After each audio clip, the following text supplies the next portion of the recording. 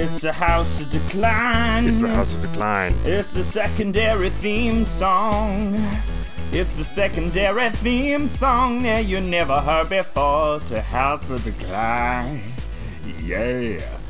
Yeah. Not to plug another pod, but have you guys ever listened to the No Such Thing as a Fish podcast? No, what's the No Such Thing as a Fish podcast? It's the QI researchers that basically just go over facts that they don't have enough time to do in the show, and it's just like a bunch of random trivia. British trivia show QI?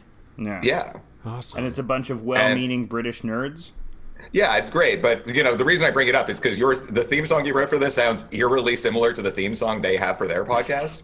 Oh, there you go. We'll be podcast theme song generators. Wait, our first theme song or our secondary theme song? Secondary. The first theme song, the one that plays at the beginning of the episode. I see. Well, I feel like there's this whole genre of podcasts. Podcasts in general have terrible theme musics. I never the theme music to Champagne Sharks is terrible. The Struggle Session is terrible. QAnon Anonymous is that one's kind of cool. Matt Taibbi's podcast has great theme music. I was trying the to figure out what Chapo it theme was. music is terrible, but it gets in my head. Yeah, but I would out of all of the podcasters, I would trust Matt Taibbi to make me a mixtape the most. Yeah. Lame. I like him. He's okay. His podcast is fine. Yeah. And the whole podcast ether out there, everyone's just listening to each other. The voice you're hearing, who is not me or Steven, is Jay. House of Decline special guest Jay. How you doing, Jay? Hey, first time, long time. Yeah. We have you on today to talk about just anything, but there are some issues specific to Canada, which have come up recently, and Jay is another fellow Canadian that I want to talk about because some lobster things have come about. The twin lobster signs. One is a lynch mob, and the other is the return of Jordan, hypothetically. Well, and the true synthesis of both is that Jordan Peterson has famously now come out on, has taken a position on the lobster issue back east. Has he taken a position on the lobster issue? Yes, the lobster man has position? taken... He supports the terrorism, the white supremacist terrorism, shockingly. Oh my God! The fuck? That was that was his one thing, is that he was like friends with a bunch of Lax Qualms Indians and had like a bunch of I shouldn't say Indians, forgive me, First Nations peoples, and he had totems in the background of his totem pole imagery in the background of his videos all the time, and he always appropriated their shit, and he would say like, I have been inducted into this tribe of so and so, and yeah, but wasn't the story that he basically just paid them to like get like a special status that said he got to call himself a white boy Indian? I guess so. So there's a lot to unpack here with the twin lobsters. Let's first start with the lobster controversy. Jay, do you want to lead? I imagine you're better at regaling than I am with this. What is the Mi'kmaq lobster controversy in Nova Scotia? Okay, and so I'm not, this is not, my particular area of expertise, but it is something I've been following. So I'll do my best, but, please, take it with a little grain of salt. So basically, there is like all other, animal hunting stuff, there's a season for it. And there is, lobster season where the commercial lobster people can go out and get all the lobster that people eat in the Atlantic. And because of treaty rights and kind of the way, a lot of treaty rights work in Canada with the Indigenous people, they're basically, those seasons don't count for titled the Mi'kmaq because they use that as like their sustenance. They're tend to be smaller fishermen. They're getting stuff for their family. So they're allowed, and they farm in much smaller numbers than the commercial fisheries. And also, legally, it's sort of a mess, right? Because it's like a bunch of treaty rights versus competing, like federal proclamations on whether or not they have a right to fish earlier in the year. No, I mean, there's not a lot of ambiguity on this. Like because the federal government is kind of their position is generally that they they will uphold treaty rights, even if they're, provincially mandated. And so it's not like there is no ambiguity about what the legal status of the Mi'kmaq fishermen are. I mean, the federal government, the asterisk to that is they will uphold treaty rights as much as practicable. Sure. Practical, doing a lot of work there. They're not great. No. But it's not like the federal government is more taking a position of indifference rather than, having some sort of competing claim. Long story short. Because this is the actual exciting part, is that the white fishermen have started terrorizing the indigenous populations. They have been setting fire to buildings where they store their lobster. They have been firebombs on people's cars. There's just been literally just fire everywhere. To the point that they're actually burning down white-owned buildings that, allow indigenous people to store their lobster so that it doesn't go bad. Some pretty intense lynch mobbing is what you're saying. And the big thing, going back to the federal government, is that the RCMP, which is our FBI, they've been, they've been on record saying that this is like a community issue. This isn't a federal police issue. Which I can't imagine, multiple burning buildings, being firebombed would not be considered a federal crime. I mean, especially, I'm not the lawyer. I'm not a lawyer. I don't know. I'm literally not a lawyer. I just got my suspension notice the other day. Hey. Yay. If you really do look at indigenous peoples as sovereign nations, it does, make sense that it is federal issue, because it's an issue between a local Canadian population and another nation that just happens to be situated and happens to get meager benefits from the government because of treaty rights that are barely acknowledged. It's a weird, fucked up situation. It's bad, dude. But it's one of those things where it's like, not too far from, I'm further east than Alex is in Canada. And it's amazing how this is just, so many people have no idea, or you would think if there was regular acts of terrorism, in your backyard, you would at least, come up. Yeah. So it seems that the white lynch mobs are justifying themselves by saying that they're protecting the lobsters from being overfished in the off season, even though this indigenous tribe could hardly make a dent in the lobster population based on their actual numbers. I think you can see it, like the statistic of it. It's like 300 Mi'kmaq lobster traps to like 300,000 white commercial fisheries. And I might be exaggerating, but I think it literally is like it's like a teensy, like 1% of the amount. So and there's also been some. So the white fishermen, their argument is not only that it's not that they're overfishing particularly. What their argument is that, which I think is wrong, that the reason for the seasons is that it's to allow the lobsters to gestate, and so there's a lot of pregnant lobsters at that period of time. And their argument is that if even their small level of fishing is ruining the sort of life cycle, of the overall ecostructure there. But some investigative reporting has shown that, and so they say, they burn down the storage facility for the lobsters, and they say, well, they had all of these pregnant lobsters in there and they're not allowed to have those, and that's illegal no matter what. The lobster trafficking, the lobster child trafficking. Yeah, it makes sense why Jordan Peterson has picked that side, because he's always he's got to protect the lady lobsters. Yeah, the lady lobsters are pregnant. They are the lobsters of chaos. They truly are the lobsters of chaos, though. It's not the lobsters' fault. It's the white people's fault.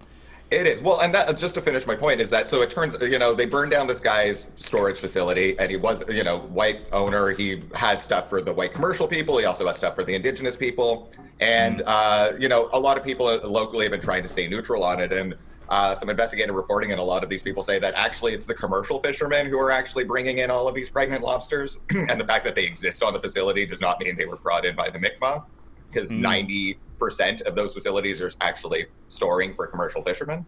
So they're really just grasping at straws because they're jealous that the Mi'kmaq can fish, they want to fish. Well, I mean, I think it's. I don't think it's a real grievance. Or is it actual race hatred? Just totally. Yeah, I think bored. it's actual race hatred. Okay, cool. All right, so that's my classic hot take. one of that. Classic one of those.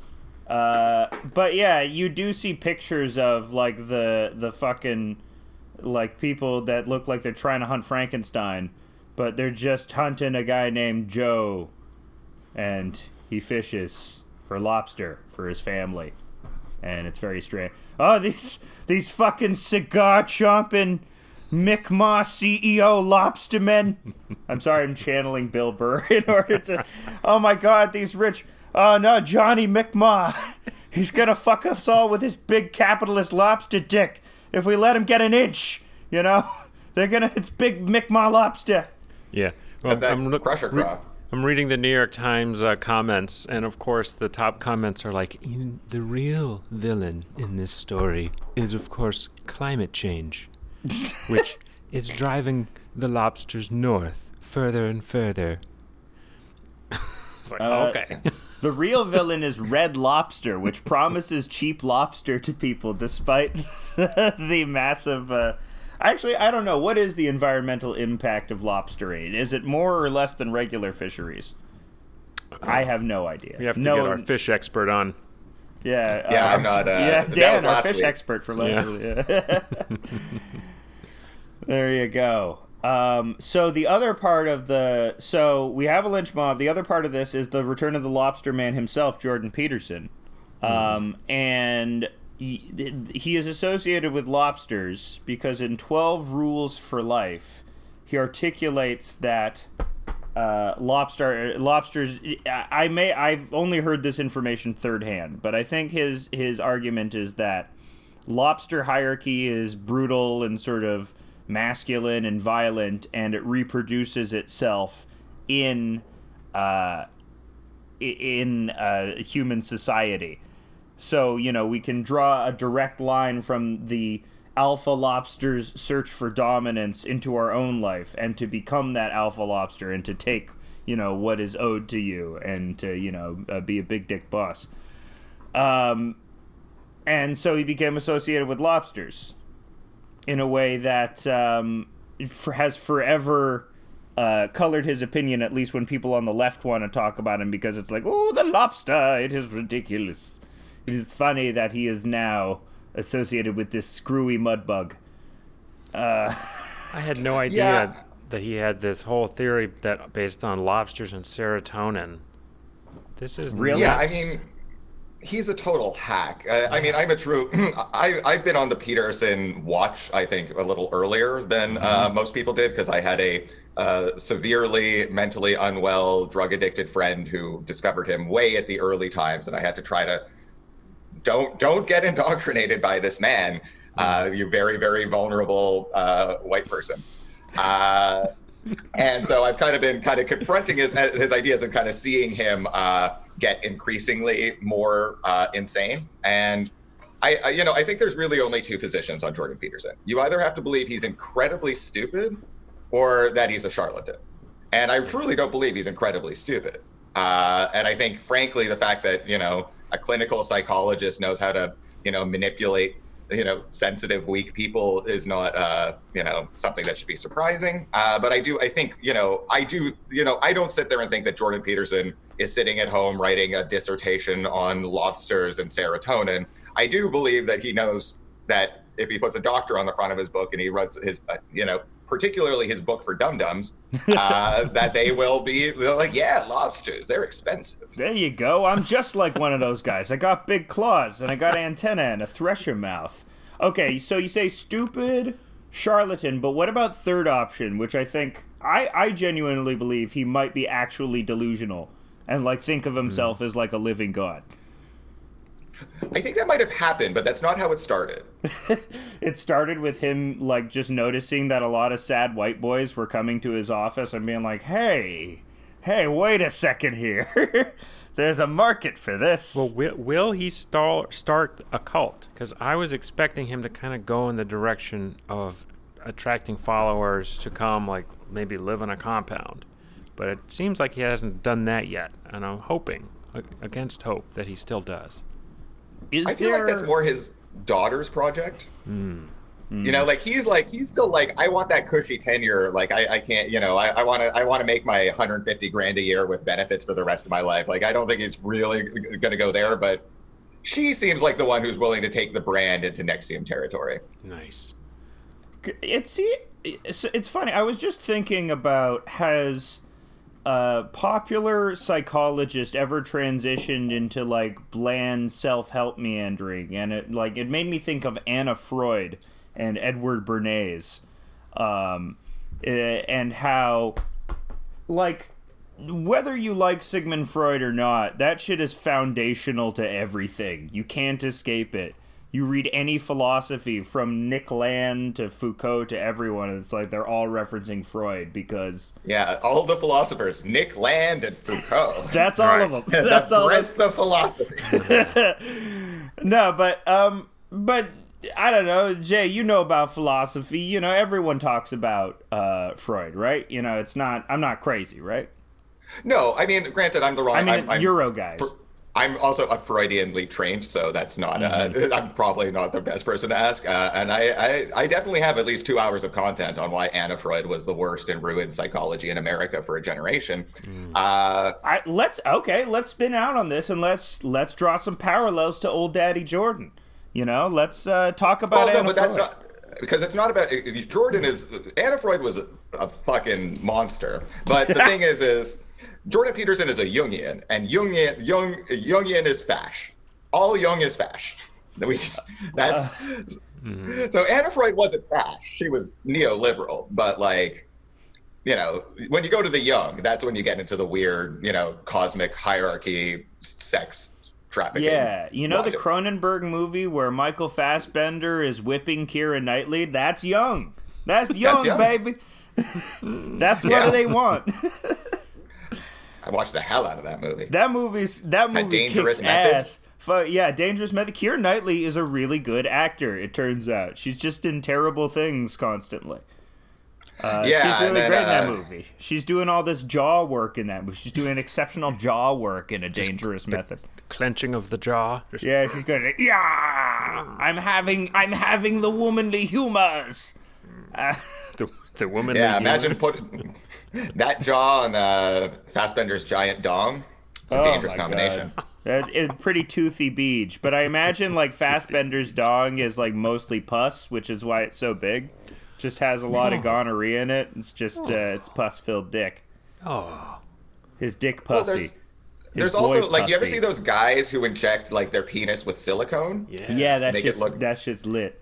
Yeah, it never looks right. It's always lumpy. No, it always looks like those slippery toys from the 90s. You know those slippery junk toys in the 90s that you got at like dollar stores? That was like a water-filled balloon tube. Yes, I think that's the first thing I ever masturbated with. Yes, they were old fleshlights. They were rudimentary fleshlights. So Anna Freud, how was she a monster? Like okay. So the thing is the whole takes, you know, I've been studying Freud most of my adult life. I'm not like, I don't consider myself a Freudian. I'm not like, we all need to go back to fuck our mothers. But what I have, read the material and kind of know the history of it. And for better or worse about Freud and psychoanalysis, what it wasn't ever supposed to be was what it became in America, which was basically, all the Woody Allen jokes where it's somebody who just sits there and, tells you that you're gay because your mom loved you too much, and like, but it's fine. Like, you just keep coming for 20 years. I'm not going to say you're not going to be gay. I'm just going to tell you why your mom made you gay.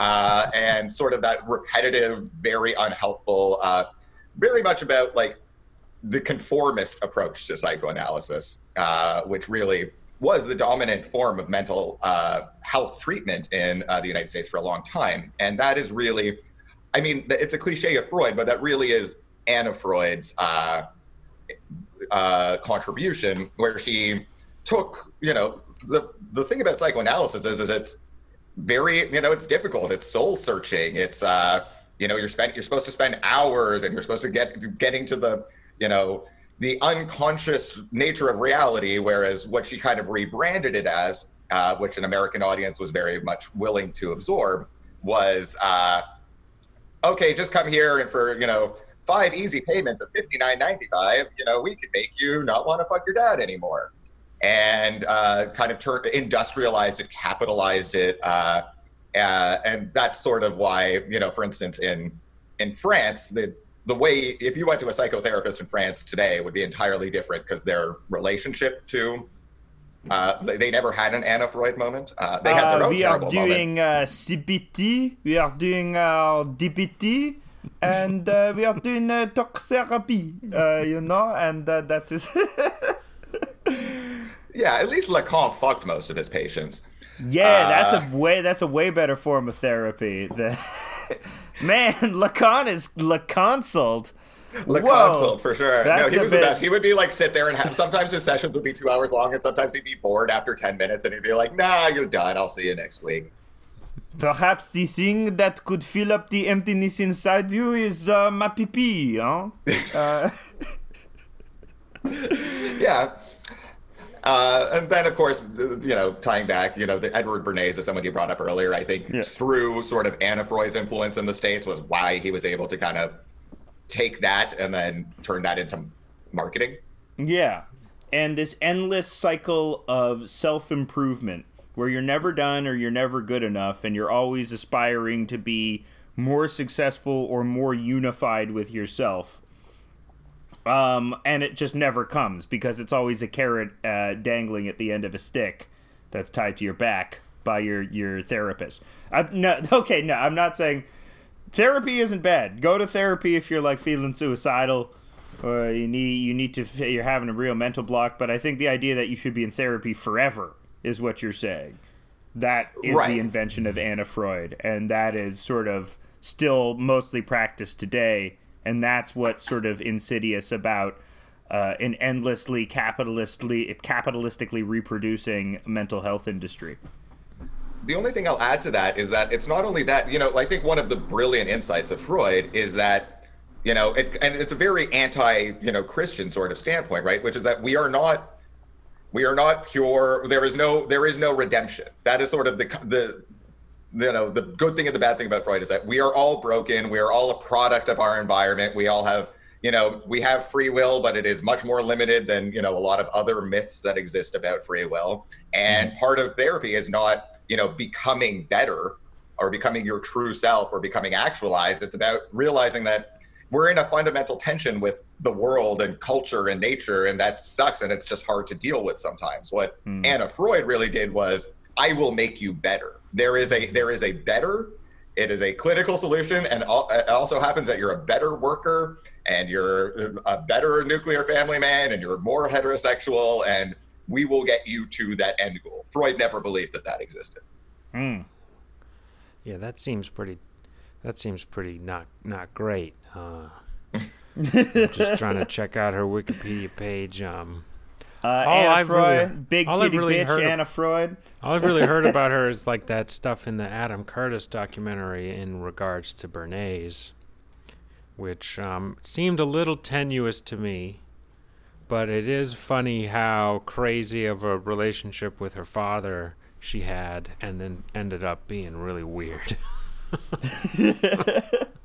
Yeah, I mean, she's OG fail child. Right. Will Michaela Peterson become the Anna Freud of the Peterson method? This is my hypothesis. So if Jordan Peterson is not a Sigmund Freud, though, I don't think his method is more like, it pays more lip service to self-reliance than that method of Anna Freud. So it's less insidious in that respect. Because where Jordan Peterson wants to bilk you out of your money, you only have to buy his book once, and then the rest, you can watch his obtuse, mentally scarring YouTube lectures for free constantly. So that's one aspect of Jordan Peterson, which I think makes him better than Anna Freud, or at least just different in a way, not as bad as Anna Freud. But the problem with him is Anna Freud didn't really launder as much white supremacy into her work Right. as Jordan Peterson did. So that's the shockingly, opposite the side. German Jew who lived through the Holocaust did not suddenly turn herself towards white supremacy. But that is always the paradox of conservative media. You know, they know the value of giving the information away for free. That's why, you know, the Daily Wire doesn't have any, like, you have to, oh, you only have 10 articles left on the Daily Wire. Breitbart doesn't have, oh, you don't only have 10 articles left on Breitbart. That's you know, interesting. I haven't put that together, but yeah, most of like the more left leaning publications or center left are paywalled up. media is the most important loss leader in the world. Why would they do? You think they wouldn't Republicans do that? understand that, but Well, liberals because think that. they need to cover their ass economically, right? Like they're basically making all of their revenue, you know, these left-leaning, center-leaning things on, you know, advertising and subscription. Whereas these right-wing publications, they don't need to. They're not invented to generate any kind of money. You have these large endowments from, you know, your Koch brothers or your other, you know, ideological trillionaires.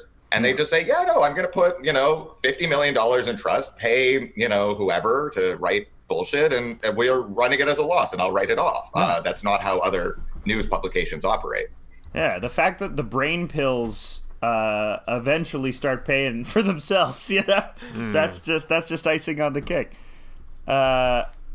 Frickin' yeah, and I think that is what sort of I wish Soros was real, or I wish the idea of Soros where there was like a financial backer on the same level as the Koch brothers or someone like that really had a yen to eradicate the capitalist status quo. That would be, and he was, you know, like funding all of these, you know, leftist media loss leaders. Yeah, like if Lula was actually exist. as corrupt as they said, then he could actually fund all of our left-wing publications. Can you imagine if like Lula was corrupt? I would love it. Oh, there have been weird takes about Bolivia, and I just don't understand it. Is Mas actually capitalisms, or are they good?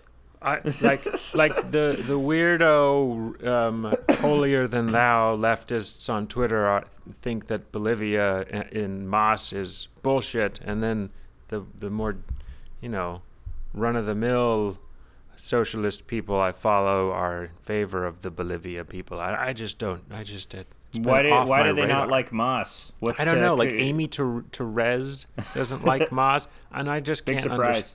I can't understand why. Seems good. Amy Therese has made her career being the Armand White of leftists. The best reply was like, it's just that Australians hate it when Indigenous people win. What? And that was why she doesn't like Mas. Yeah, I mean, I think, you know, there's, you know, problem is the whole idea of like the left is a little bit all scatterbrainy. Like the left is also like, you know, I think a lot of the people who don't like Mas are either like just the super like basically Marxist death cult people who are like, if we do not have if whatever you propose is not a violent revolution, it is not politically viable. And then there's the other side, which is like the people who are like so, you know, narrow-mindedly ecological that they don't like that Mas is moving towards more industrialization, and like they're not, you know, and part of coming out of, you know, a history of colonialism and poverty is that you need to sometimes make some pollution so that people can have houses and cars and live decent and have like heat and air conditioning and those kinds of things. And yeah, not you know, nearly as much as pollution as, you know, we generate. But you know, any by that, I mean, it's always about demonizing people in the southern hemisphere, right? You know, fuck all these kids having children in Africa. They're overpopulation. You know, fuck all these Africans trying to industrialize. There's too many of them because they overpopulated and now they're polluting. You know, you can't fucking win if you're in a third world nation. There's no way out. You're always going to be inconveniencing the white people that took everything already. It's like, I'm sorry, now I'm sorry you took everything. You don't get to have air conditioning. Sorry, we ruined it for you. But we can still have air conditioning. It's this doubling up of like, even though these really well-meaning lefty, super progressive woke types, like part of it is actually, you know, a kind of a colonial mindset too, which is like, a lot of people, especially eco leftists, had a big hard on for the fact that this was, the first major indigenous government, really in Latin America to, persist and succeed. But then that also came with them their prejudices of why they quote unquote like indigenous people, is because they're like, no, they're Pocahontas. They paint with all the colors of the wind. They would never want to build a transnational highway that would, allow people to get out of subsistent wage, situations. No, they're supposed to be the ones that we imagine in our head are these perfect angels attached to the earth. All of the kind of prejudices that have followed indigenous people for, the entire history of colonialism. So you even see that being redoubled in some of the leftist critiques. Yeah, Rousseau would have something to say about that. The old cat Rousseau and his main theory that I shall not repeat because it's pretty bad when you think about it. He's kind of romanticizes the like native people, right? The noble S word. The noble yes. Randy Savage. Yeah. That was the noble Dan Savage. I exist in a state of nature, brother. Oh, I'm the cream of the crop. I'm the best guy. I worship a wheat god, brother. That's why I'm the cream of the crop. Look at me and my family. We all wear loincloths and we wrestle in the field, brother. Yeah, so that's noble Randy Savage, classic House of Decline. And I mean, hey, that's foundational. Most people, and Western people would argue that Rousseau is foundational to the Western idea of socialism. I mean, I think that image of like a person in touch with nature, and it is sort of foundational to the image of communism in a way. A lot of the images of communism or like a functional sort of even Jeffersonian society was based on which wasn't communism in any respect, but was sort of, more communitarian than say the Hamiltonian view of, ultra capitalism and kings. Yeah, I'm right. It's all based on farming. Everyone is yeoman farmers. That's sort of like, communism's great. Everyone will have their own fucking farm and it's Walden. And, it's, there's just something about that which gets pent up in this image of socialism, where the idea of an urban industrial socialist or the idea of an indigenous person who is in the modern world is revolting to white people, which is why the X-Men character Forge is subversive and amazing. Yeah, you would. There was a quote in the Hamilton book I'm reading from one of these sort of agricultural or agrarian farmer types, saying you would neither see him going into a house of ill repute, i.e. a brothel, no more than he would go into a bank. And they would often even say that banks are prostituting money out. That's what banks are doing. Money whores. Yeah. Well, I mean, can't get no whores without no money. There you go. Yeah. No hoe without mo blow. Which you get with Mo Dough. Mo Dough, Mo Blow. Without Mo Dough. No, Mo Blow. No dough, no hoe. No hoe, no without no dough. No ho dough without Mo Dough. This is bad. We've all been doing mawkish AAVE. No, it's not. It's not that. That's not what it was, and you can't cancel us for it. We're doing cancel. No. I might as well just lean into it and do my. No, you shouldn't. No, you shouldn't. You really. That's never a good sign. Just lean into it, What do I make it worse? Sheryl Sandberg lean into the AAVE. There are some black celebrities that you can do, like Cosby. Everyone can do a Cosby impersonation. It's fine because black people don't want ownership of Bill Cosby anymore. But you can do Obama. Everyone can do Obama, but that's because he sounds, he doesn't. Somebody paid $5 million to train him to speak that way. Yeah, but there's a difference. That is a completely manufactured voice for only Barack Obama.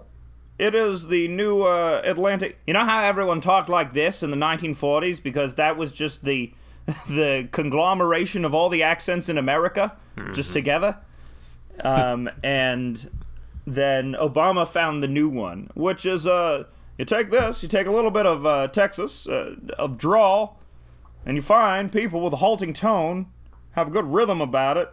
Like, see, this is what Joe Biden is constantly attempting, but he can't do it anymore because he's strokey. Because he's what? Oh, he's stroking?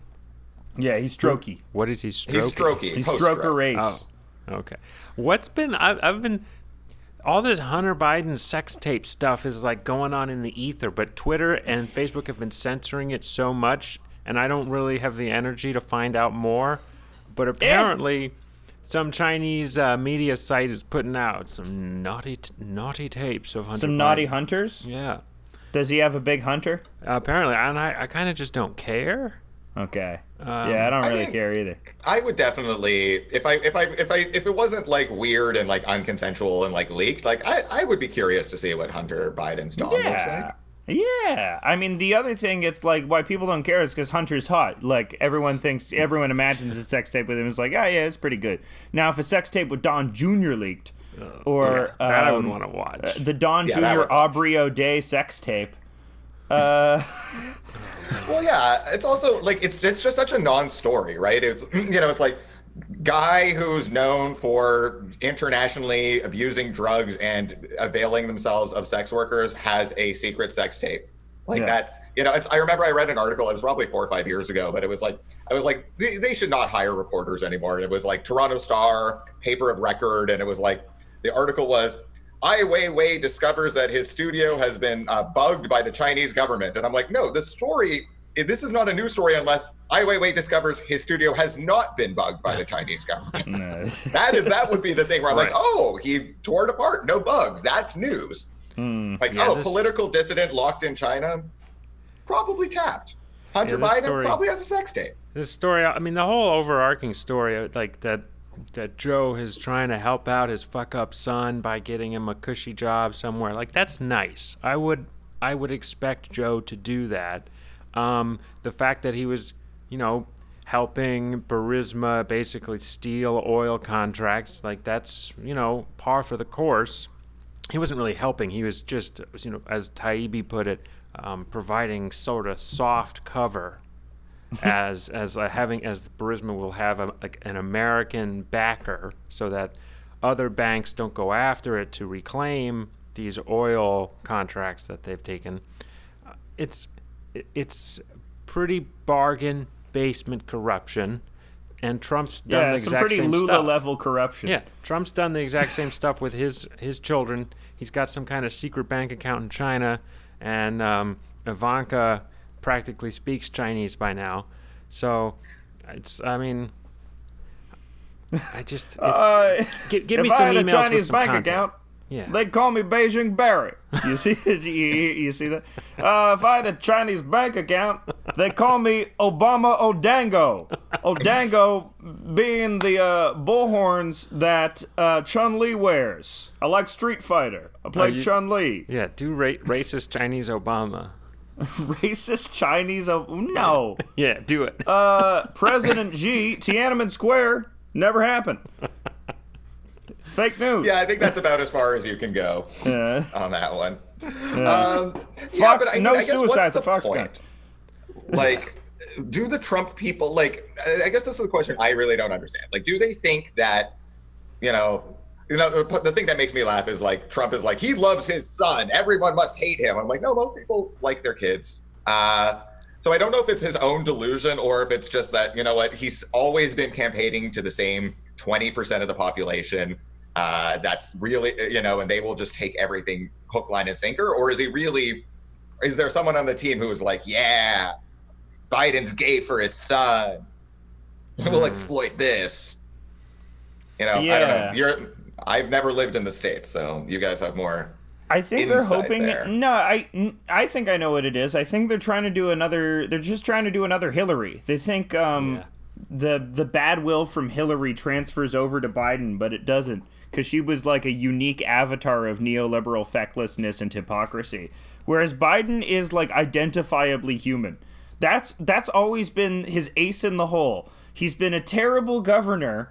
He's been a legislator, but he's not like a lizard person. He's just like a nice human that got in the thrall of the lizard people and just was like, oh, these guys are great. They provided a lot for me. That's why I think that Trump's going to lose, because beating up an old man is not a good look. But, beating up the totem of all evil makes you seem like you are a superhero. Yeah. That's what 2016 was. He was going up against the deep state. Now he's kind of just beating up a sad old man. And yeah, and it's hard to, I mean, unless you're a Q person, like you don't get really any deeper into the state than you do in the presidency, right? Like you can't really run the government and also be anti-government. And, especially like, I'm going to drain the swamp. Well, you didn't. So, there's just a lot, like, for whatever percent of the population that wasn't just pure MAGA chuds that said, hey, let's vote for chaos. Like, I don't think that vote is in the... No, the chaos vote's not in it anymore. The spite vote's not in it anymore. Actually, the spite vote might still be in it. Forget the spite vote's always in play. Yeah, there's going to be some spite vote, some angry... a lot of angry Bernie people are going to do a spite vote. You think Bernie people are going to... I think Bernie people will just stay home. Yeah. I don't know if they'll... You think? I don't know if they'll vote for Trump. Well, I stayed home. I still voted. Yay! Whoa! Ballot. It's a ballot joke. It's a mail ballot joke. Hey, the mail-in ballots got us a socialist majority in British Columbia. But that's Canada. We're not talking about Canada anymore. We're talking about America, because America's worse. Yeah. Well, America. Hey, let's talk about Germany for a second, because there's this new Netflix show called Barbarians that I've started watching. Okay. And is it a German show? You brought up, yes, it is German. It's in German and Latin, so it's set in 9 A.D. and it's about Arminius, the German folk hero from 9 A.D. who led German tribes to defeat the Roman Empire at the Battle of the Forest of Teutoburg Forest. And you were mentioning how Jung is a fascist, so I was trying to quickly look up. And as I suspected, Jung has the connection with Jung and fascism comes with German like mythology and folk psychology and like the blood and soil like pagan stuff from early German history that was repressed post World War II. And this show Barbarians is interesting because it is German, and on in 2009. The 2,000-year anniversary of the Battle of Teutoburg Forest, they did not celebrate it in Germany. They were like repressing it. But now, I don't know, 11 years later, we have a German production that is painting these barbarians in a very good light. I say barbarians, but that sounds like right up my alley. Is it like, does it have like that whole like John Milius's Rome feel to it? It's good. It is good. Okay. I like it a lot. It has to me. It's like the show Vikings, which I liked a lot. Look, you're saying these German TV execs. Look, the Nazi audience is a lot bigger now. We can get away with this where we couldn't before. Yeah. There are not as many people. If people protest this, a bunch of these secret Nazis will come out on Twitter and say, "Oh, free speech, cancel culture. Do not cancel the beautiful man who is the head barbarian." Now they're just going to weaponize the AFD to just go fucking invade Italy or something. Get them out of the way. That's why they're putting this on the TV. They're like, yeah, go to Italy. You do it again. Right. I think it's going to be a big hit with the German right, which has risen lately in the past 5 years. AFD, the Q movement is the biggest Q movement outside of America is in Germany. It wasn't like one of the recent Berlin Q. It has the biggest Q celebration was in Berlin recently, like 32,000 people or something like that. I'm wondering when Q is going to. Cause Q in America is sort of evangelical. Be interesting if Q in Germany goes like the sort of the neo-pagan route, and they start talking about Wodan.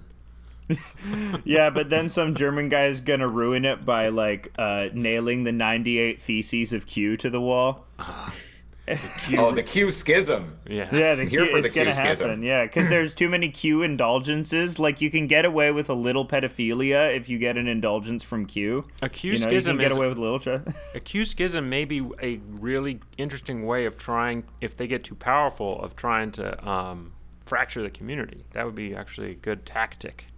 I think there are noticeable, if you want to fight Q, there are noticeable fractures in the community because there's a lot of church moms in it that are like, oh, I don't like child trafficking. And that's how they get in it. And they watch a bunch of YouTube videos by people with credible sounding voices, and they don't know internet literacy. Get off their back. They don't have time. And that's the insidiousness of Q, is it's like proven able, where Pizzagate was just internet incels, Q is able to draw normies, which is why it is a weird, dangerous conspiracy that people should be paying attention to.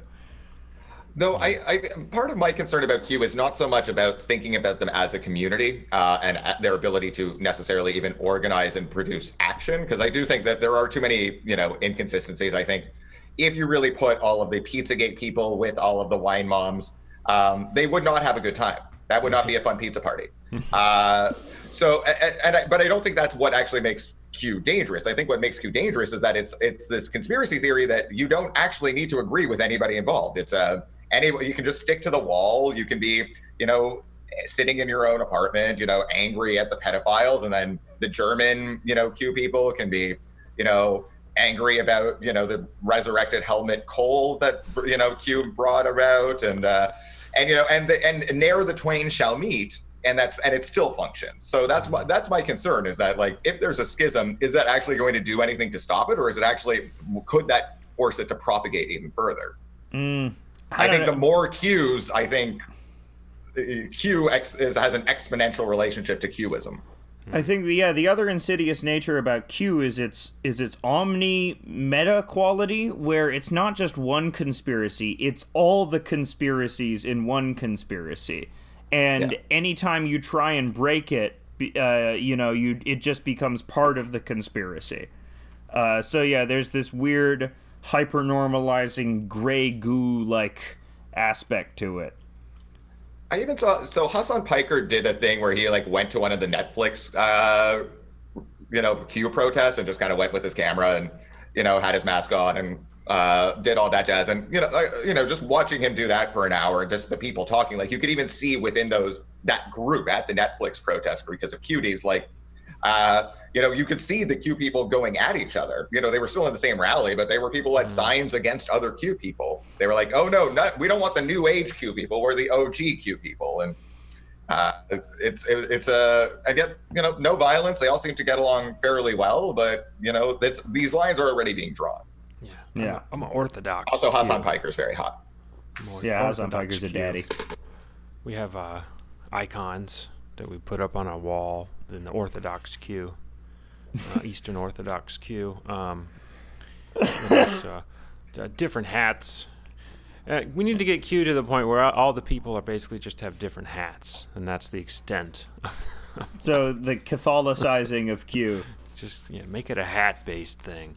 It is a hat-based thing, as Dennis Leary once observed. Yeah. October 17th was supposed to be a very big day in the Q world. It was supposed to be the day that Trump would announce that his vice president was actually going to be JFK Jr.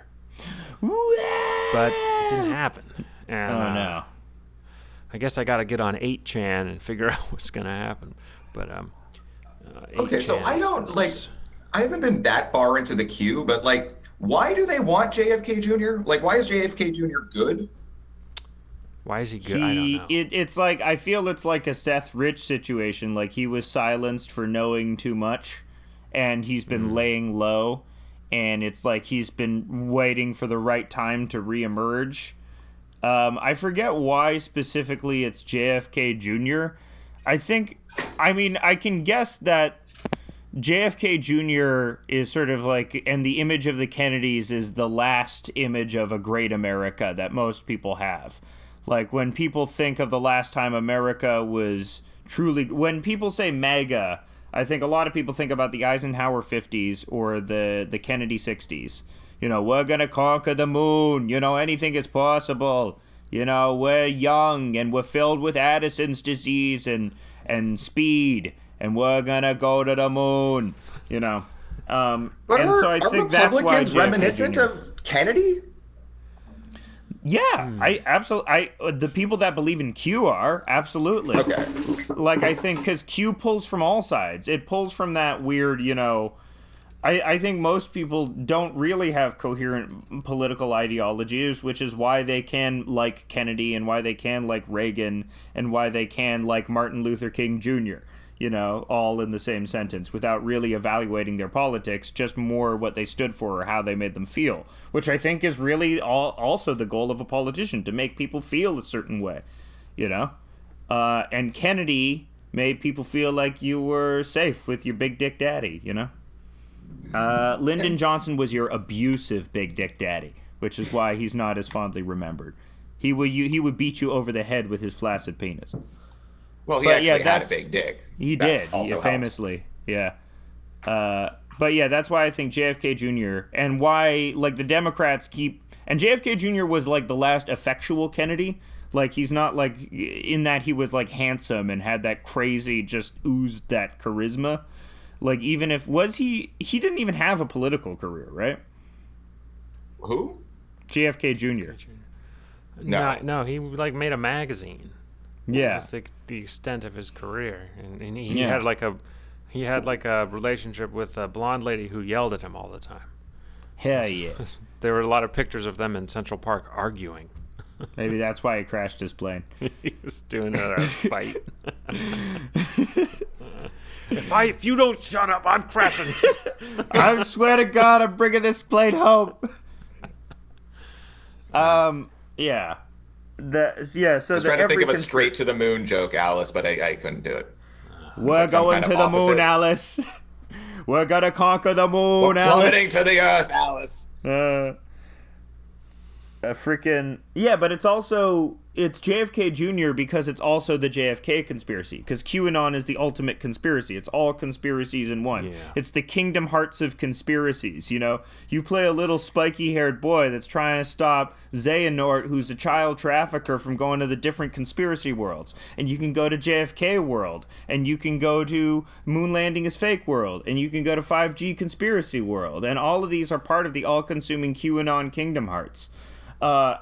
This sounds great, actually. I would play this, and like, oh my God, you could go to JFK Jr. and like the special partner you get is Jack Ruby. Oh my God, I would love to play Conspiracy Kingdom Hearts. He has to have no pants on like Donald Duck.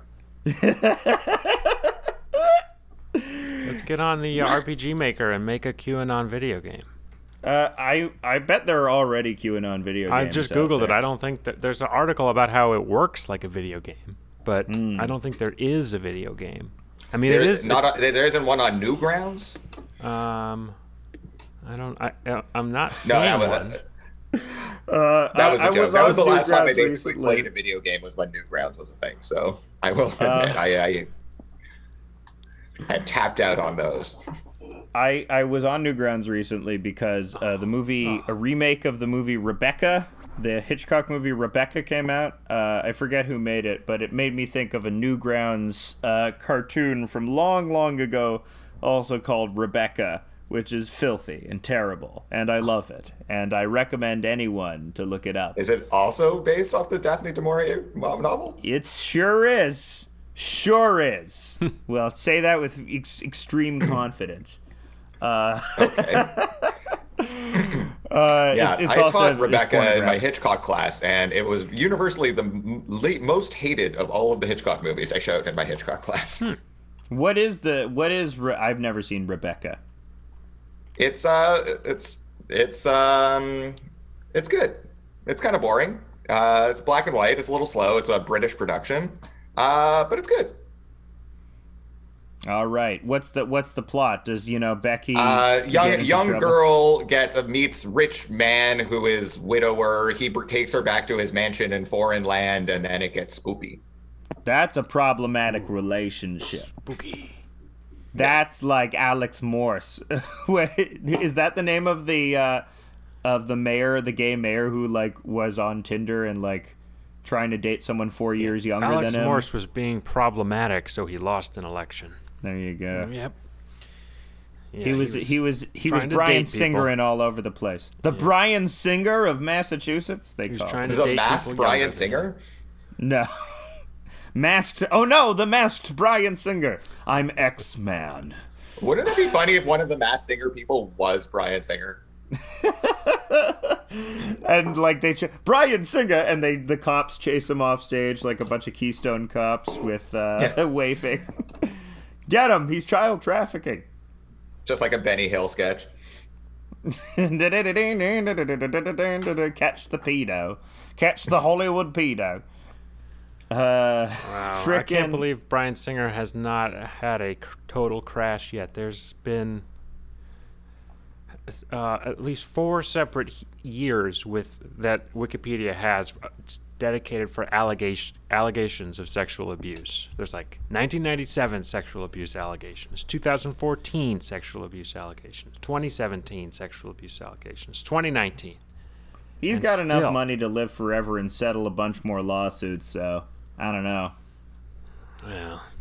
And they don't take the gay ones as seriously, it seems. Like, remember when Kevin Spacey's accuser just straight up died, and then and then he was like, I guess that means I'm innocent. The best was, like, he got accused, and and his first thing was like, listen, guys, I need to tell you all something.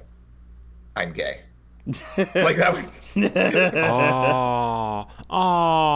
He's gay. And just He's like gay. Jordan He Peterson. can't be a pedophile. Nah, just like Jordan Peterson. He likes them young. Ho! Oh no, it's bad. But I wanted to tie it back to Lobster Boy, because this is a callback from earlier in the episode. Well, and actually, speaking of the lobster thing, because I know you guys had your dark web episode a while back, and another person who is very involved in lobster metaphors is Gilles Deleuze. Gilles Deleuze has hundreds of pages of philosophical treatises on the nature of the lobster in a much different way than Peterson does. It's more of a metaphor for him about how, we are something that is constructed. We are a singularity that is multiple. So it's a very different metaphor, but just kind of, it seems there's a lot of lobsters around in the IDW these days.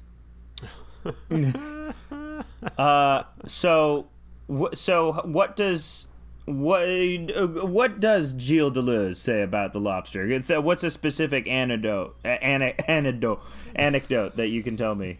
Our friend Miles did a piece about this. It's actually when we did that sandwich show a number of years ago. That was the recording he did. But the shortest way I could put it is that one thing that Deleuze finds really interesting is that they've got 2 claws, but the claws do very different things, and they have very different purposes. But they're both claws.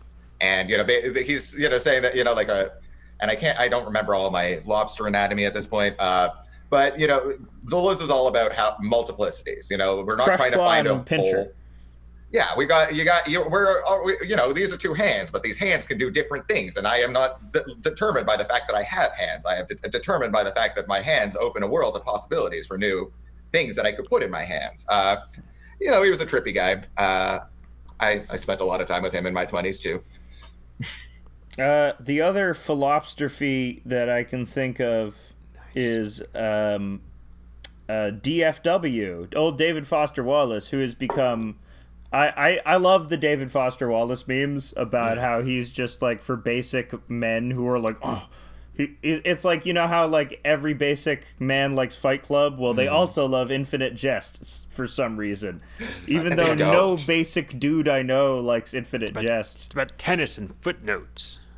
Yeah, it's got this weird association, right, with this little like broy thing, and like he was not that way. And also, I can guarantee you, if anybody who picked up Jordan Peterson's 12 Rules for Living Your Life decided the next book they were going to read was Infinite Jest, they would not get very far. I like long books. I can handle this. Frickin' What did old David Foster Wallace say in Consider the Lobster? What was his... I never read that. But now I'm curious. Yeah, I didn't read it either. People seem to like David Foster Wallace a lot. They see him as a guru of modernism, sort of, as a guy that failed to heed his own lessons about navigating a disjointed and more alienating life. It's a collection of essays, and some of them are reviews, so...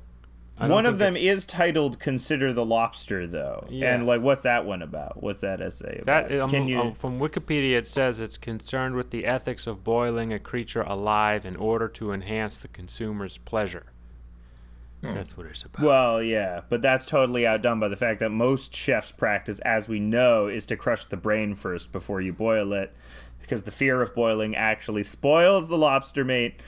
What? The fear? Well, Spoils yeah, because the idea is that if you boil the lobster, the meat is going to get tough for a period of time because it's going to get in shock. It will experience at least some level of pain. It's the same with slaughtering any animal, right? Like you have to kind of let the meat relax before you would put it onto the market because it will tense up. Whereas stabbing it right through the brain, the argument is that it kills it immediately. There's no pain, and so it doesn't have that muscle retraction thing. I never considered the method of execution as a way of toughening your meat. Yeah, well, because Oh, yeah. if you suffer, the adrenaline rushes through your body, and then your muscles contract naturally. Well, it happens with anything, right? Like we all know about, rigor mortis. Yeah. I know it. Rigor mortis. I know. did that Do on I? purpose. Who's It's Morris? Halloween. It's our Halloween episode. It's spooky. It's spooky. Is it our Halloween episode? No, technically. I guess technically, yeah. Halloween's going to be on Saturday, so Yeah. our next. Oh, I would have put on my Halloween costume. We I'm could, gonna go put on my could Halloween just, costume. we could just say just you put had on it his on. Halloween We costume. don't Jay video. has left the Zoom chat and is presumably putting on his Halloween costume. Alex, who are you going to be for Halloween? I'm a plague doctor. I got a plague doctor costume. I am going to be a stay-at-home dad for Halloween. Yes, I am. You can't give trick or treats to no stinking. What Nice. is that? Are you Sailor This is Mercury? actually my last year's Halloween costume where I was James from Team Rocket. Oh, that's good. This was easier than putting on my actual Halloween costume, which will be Oh, yeah. Rain from Mortal Kombat. Oh, because of the masks. Yeah, There you go. and I have a cool. purple tunic. You have a purple tunic. Is Maxime going as another Mortal Kombat? Is he going as Ermac?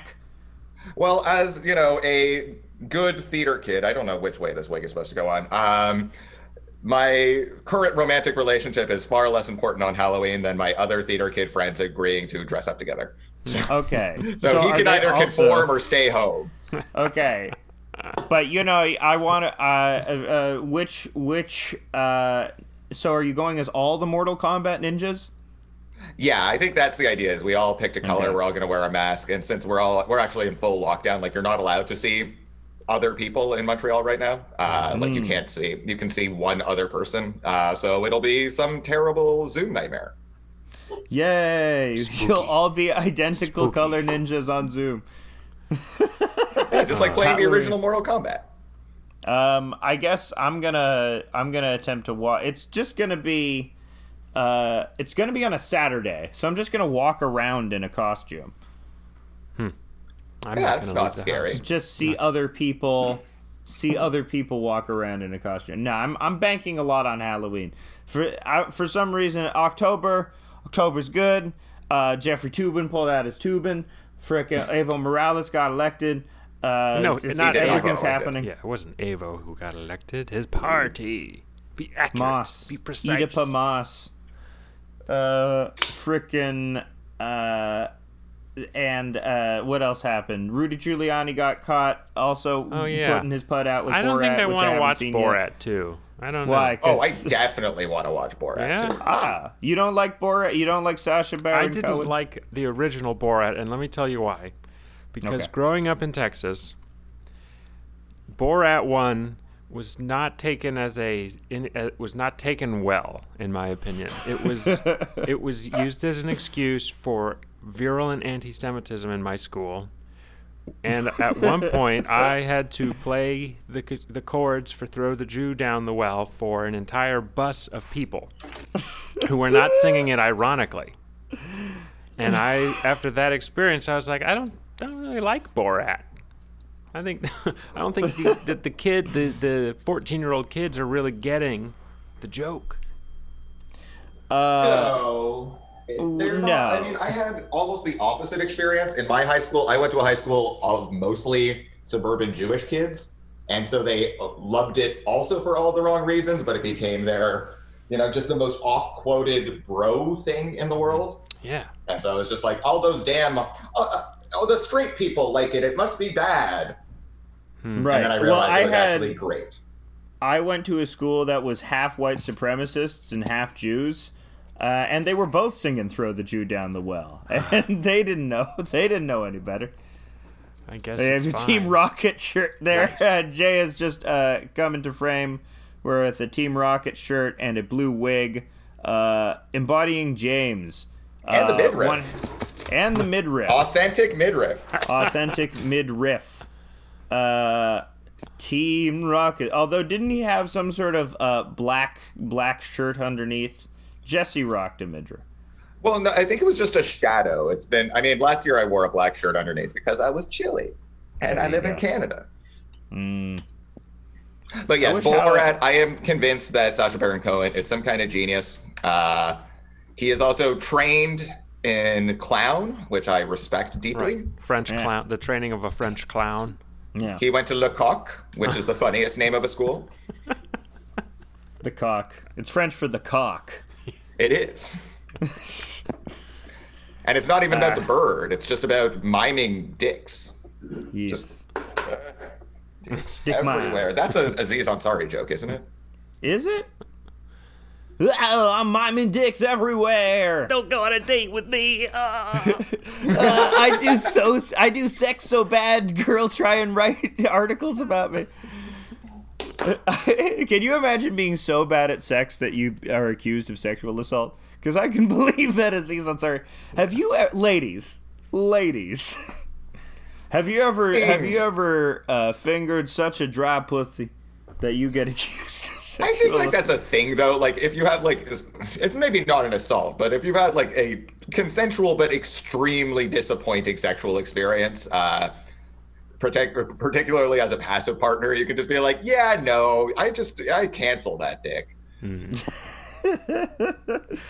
You're Well, off the market. You can't. Apparently, you can cancel, but not forever because I was just saying Louis C.K. is playing gigs. He's scheduling stand-up Doing shows. outdoor gigs or like So indoor gigs? I saw this because Stavros from Come Town, which I listened to, was promoting a show he's doing, and I went to that because I was like, why are they doing indoor shows?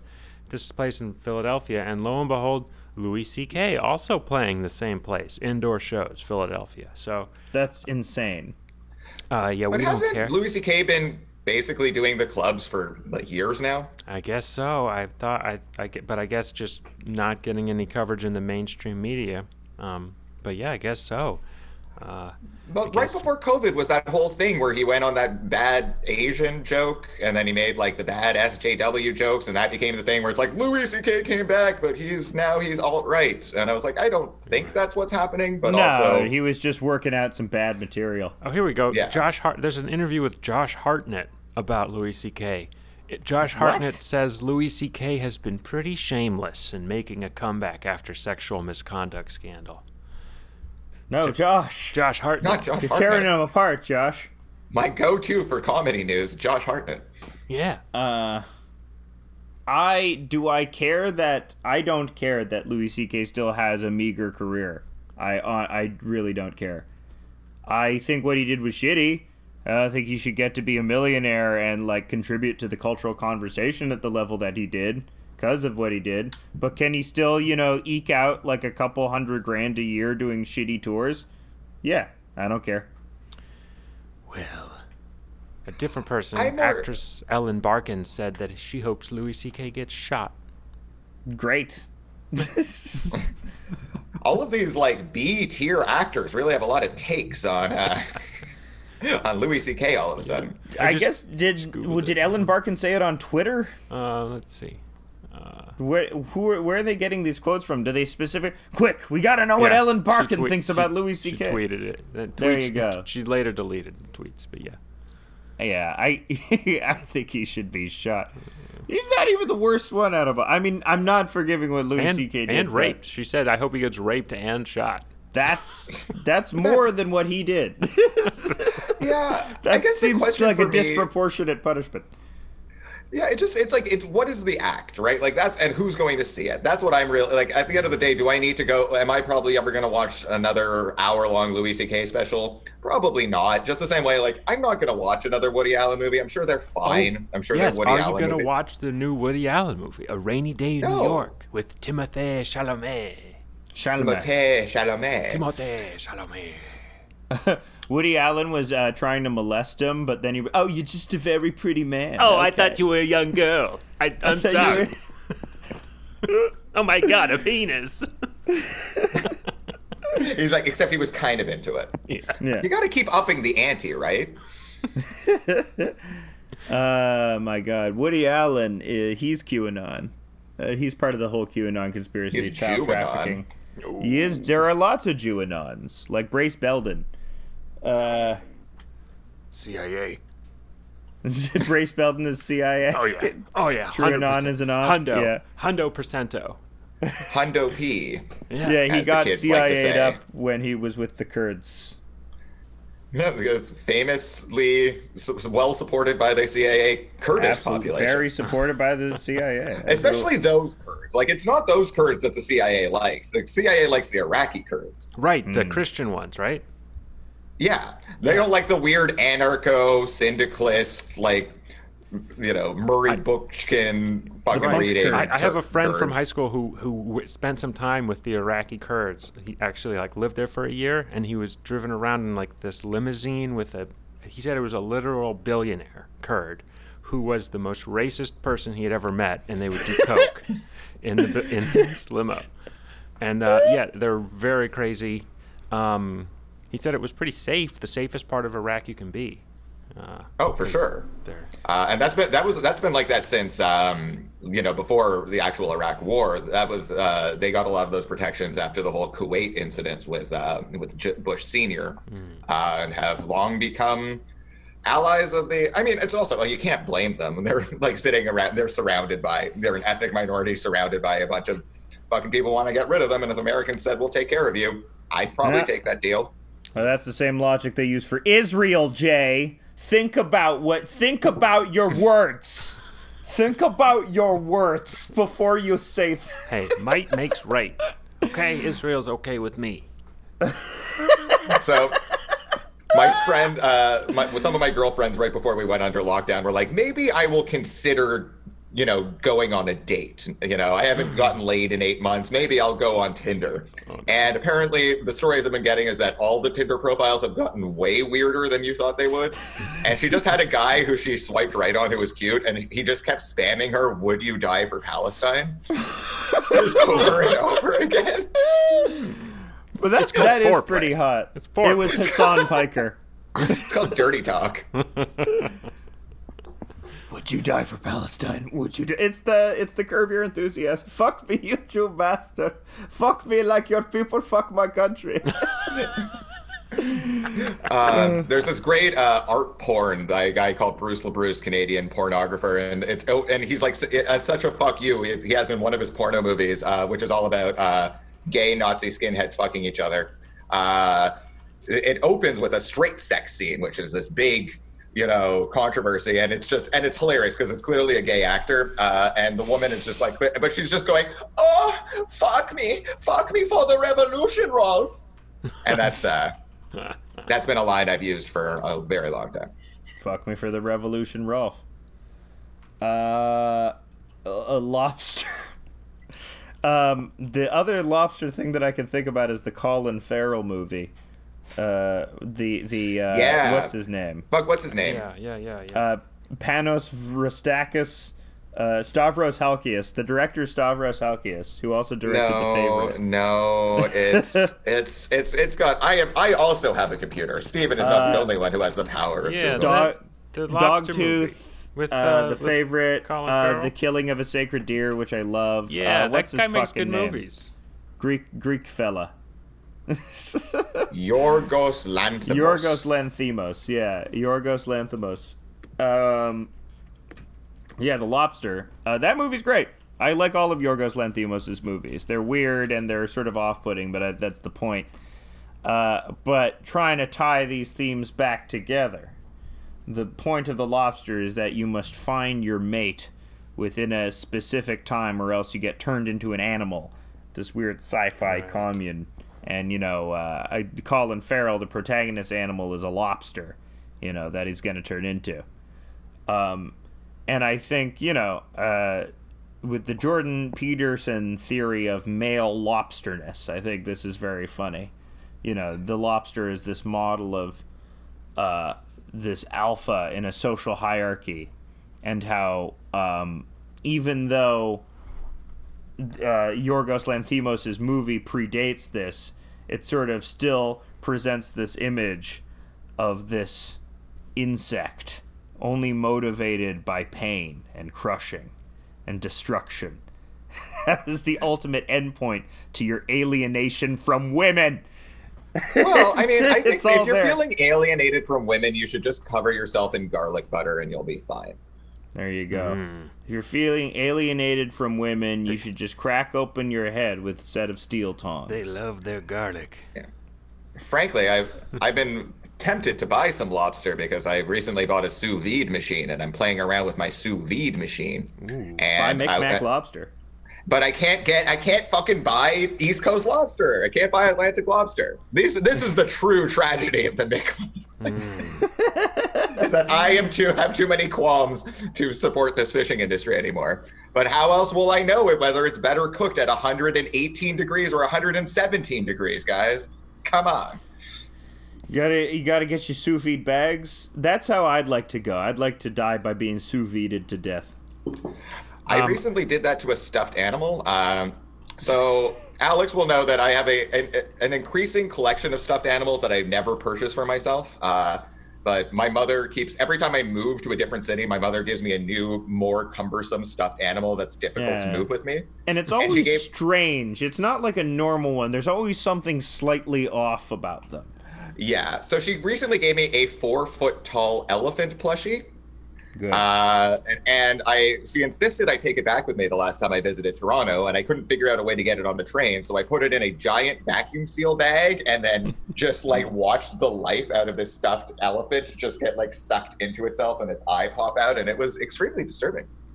See, that's how we're going to do interstellar travel, is we're all going to vacuum seal ourselves so that we're ultra compact to be sent across the space-time continuum. It's Puggy. This Jay is has Puggy. just walked into frame of the Zoom call with it's a pug stuffed animal, but its frame is made out of cardboard or something. It has a foam frame which makes it hard to the touch, which is It's not squishy. Sort of off-putting. He's got a squishy butt, but he's got a really hard head. And it's also surprisingly lifelike, which gives it that sort of uncanny valley thing going on, which is that's just one of the wonderful animals that Jay's mother bestows upon him. Get her to get you a stuffed lobster next time. I will. I've been will for craving sure. a lobster roll. I want to go to Cape Cod and get a $30 lobster roll brought to me by some snooty waitress. You got a Cape Cod? Yeah. I gotta cough into your lobster roll. In order to give you the COVID on Cape Cod. The Cape Cod Gay Pride time is one of the biggest times there. Provincetown. I was in P-Town. Provincetown in the run-up to it, and it was packed. It would be a great time to go get some very expensive lobster rolls, pay too much money for P-Town. a tiny little sandwich. Gay lobster rolls. It's a fun town. Yeah, I've been craving a lobster roll too, but I'll see it in 2 years. I'll have another lobster roll. That's the dream. The dream. We should help the Mi'kmaq fishermen so we can all have lobster again. Can all enjoy. You should. That's how you can get libs for indigenous stuff. Don't you want to eat luxury foods without feeling guilty? That's what the whole fair trade movement is about. Well, my whole strategy has been that actually you can get cheaper weed on the reserves. Really? There you go. Well, I can't smoke weed right now, but when I can Well, it's not again- that you can't; it's that you choose not to, and I respect that. Well, yeah, I'm choosing not to, but I'm also not supposed to keep my sperm in tip-top condition. Yeah, I'm got to trying- keep your boys Because I'm swimming. trying to make a little one eventually, maybe soon, and apparently, if you smoke weed and then procreate, your baby comes out dumb. That's me, baby. Yeah. Hey, I yeah. mean, I've got more degrees than a broken compass, and I think that actually means I am more dumb But than think everybody about else. you could have been as smart as Ben Shapiro, Oh. but your dad smoked weed. I mean, I don't know. There is a study that shows that smoking weed can do something to the sperm that does something that may cause Motility. autism. No, it may be partially a cause of autism, but it's That's Yeah, okay. I've seen those studies. I think that they're not terribly robust. I used to work in the medical marijuana industry, so I used to kind of have to go through some of these. I have not found those incredibly convincing, but also I have never been concerned about my sperm mobility. Yeah, and I don't wanna I only have have heathen sodomy sex. So if I always said that if I ever got anybody pregnant, I would be a billionaire. Well, the thing is that you think an autistic child might be kind of fun because you don't need a tip calculator anymore, but Yeah, you never need a train schedule anymore. you don't need to look at see what kind of airplane you're about to get on. They're like that's T349. But You don't need the Yu-Gi-Oh wiki anymore. You Yeah. can just talk to your kid. Like, It's if like, you hey wanna- kid, what does Dark Magician of Chaos do? you want to play 2800 paradox attack games like points. Europa Universalis 4, where you like controlling a map. That'll be, but with my luck, it'd probably be one of those. You need to brush them down, and they have a temper tantrum if you try to tell them if you touch them or something. Well, there actually most cases are all of those things, right? Most people who you meet who are extremely what people often call high functioning people with autism, they often were not like that when they were children. My one of my dearest friends, basically my sister, her younger brother, grew up autistic, nonverbal, all that stuff. You would never know now, but it's always a journey. It's not like there's like an autism lottery where you're like, ooh, am I going to get the one that's going to win me the poker game? Interesting. Oh my god! You think people started giving their people heard that vaccines give kids autism and they were like, I'm gonna give kids the most vaccines because I heard autism gives you superpowers. Some fucked up person did that. Yeah. You're gonna get diseases you don't even have. You're gonna get rubella, dengue fever.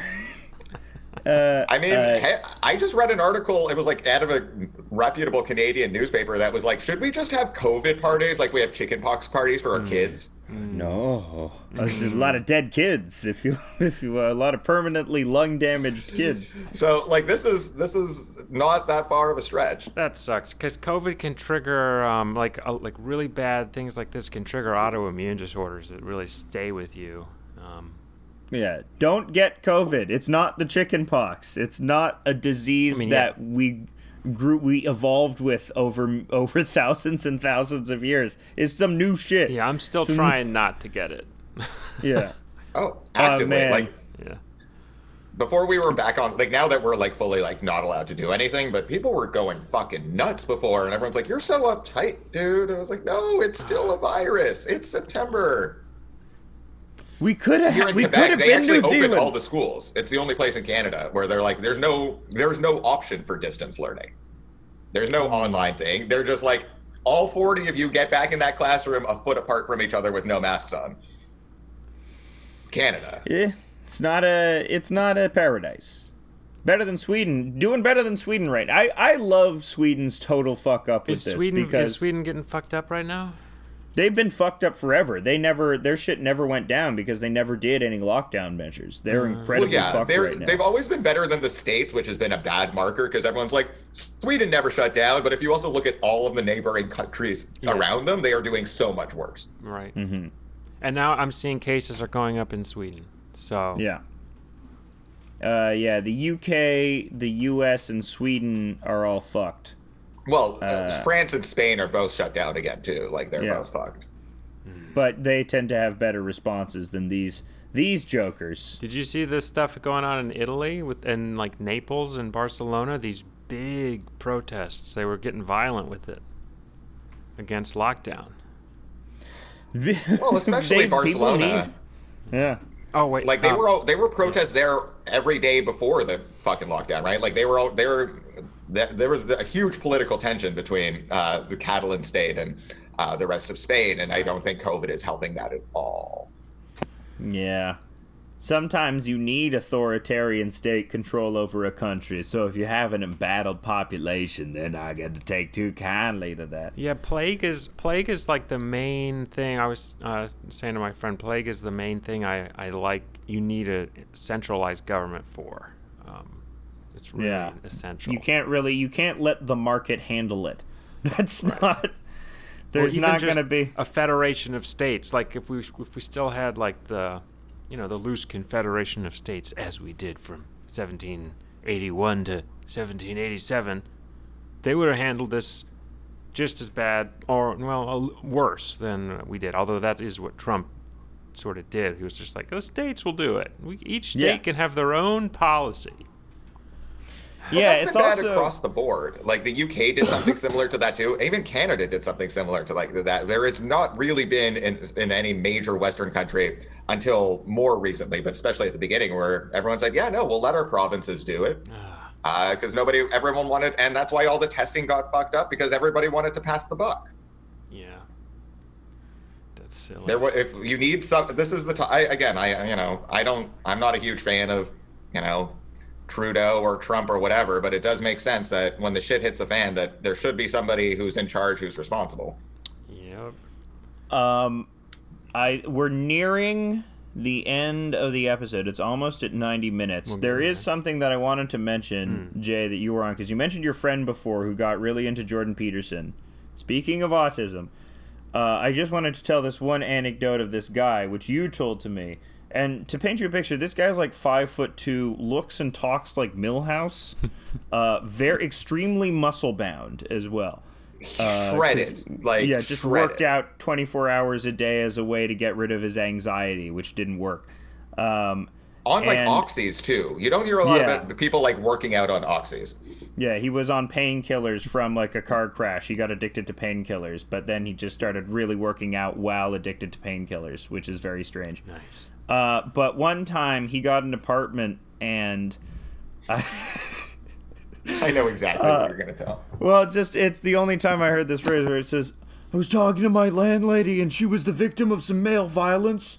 It's 64 punches to the spine. 64 elbows to the spine. 64 elbows to the spine. And that always stuck with me. One, the phrase victim of... I just never heard the phrase male violence before as like a qualifier. And also the 64 elbows to the spine. So... Was it in a ring? Were they in a ring? No. So she was... The way he... And the only reason it's really funny is because this is a guy, too, who would like call me at 1 a.m, zanned out after drinking a case of beer. And he'd be like, oh, hey, Jay. Oh, I got a new roommate. Oh, that's cool. And he's like, yeah, it's pretty cool. Except she was also a victim of male violence. And I was like, male violence? He's like, yeah, 69 elbows to the spine. Oh. I was just like, what? Oh, no. The reason he got the apartment was as he was basically like part-time her caregiver. She was disabled. She became disabled after the male violence incident, which is not funny. But this just very zanned out. Clueless guy's choice of adjectives is always a way to make me chuckle. But also the fact that he was a Jordan Peterson dude on top of this. Well, he wasn't. You were trying to talk him out of it, and it didn't take because... Well, it was so weird because he was like really... Because I was... we were the same age, but I was in grad school and he was finishing his undergrad, and he was like... He kept coming to me to be like, teach me about Marxism, teach me about Derrida, teach me about Deleuze, teach me about Freud. And I'm like, okay. And then he's also like, I'm also really into Jordan Peterson. And I was like, you're going to have to make a choice, buddy. He did, eventually. And he did. And it was it with Peterson? Peterson's easier to understand, probably.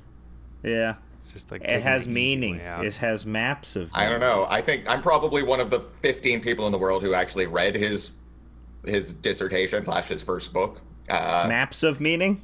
And it's not that easy to read. It doesn't, it's not, it's, you don't say, this is not the guy who's like criticizing Foucault for being dense. By the way, I've got Puppet Foucault and Puppet Deleuze having some wine together. It's pretty great. But like, it's not like he's all like, oh well, when Schopenhauer said that this is the sexual chaos of the woman, which is why I'm like, this reads like every fucking French guy I've ever read my whole life. So sexual chaos of the woman. Thank you, Jay, for being on this week's episode, a very lobster heavy episode of House of Decline. Do you have anything to plug, or do you want to remain pseudo anonymous? I'll remain pseudo-anonymous. I don't think we said anything too bad, but I do technically teach at a public educational institution, so I should probably, keep a certain amount of whatever. Also, it's been a pleasure. I've been happy to be on the pod. Great to meet you, Stephen. Finally. Thank you. You're one of the few people who I've heard their voice and I saw their face, and I'm like, that's kind of the face I imagined. Oh, well, that's weird. Yeah, you got a handsome voice. You're a handsome man. It's not like when I listened to the Chopos and I finally saw the Chopos and I was like, ooh, all of you look like melted figurines in a microwave. Yeah, they look weird. Yeah, but that's why it's okay for them to make fun of other people's appearances, is because they all look fucking weird as hell. Well, yeah, that's why I can't have a podcast, because I'm so fucking hot. Yeah, you should have a video. You should have a TV show. But let me finish the episode by just plugging again that show Barbarians. Really good stuff. Just really good. Fun stuff with the German pagans fighting the Roman pagans, and just they're crucifying people, and it's great. Cool stuff. I'll take it. I take most of my TV show recommendations from that's the reason why I watched what was the autism dating show on Netflix? Oh, yeah. Love on the Spectrum. Love on the Spectrum. I watched it because you sang its praises, so now I will watch Barbarians. It made me. That show made me cry. It's beautiful. And it all ties back to autism. Yeah. Jordan Peterson. 69 elbows to the back. Good night, everybody. Good night. Mwah.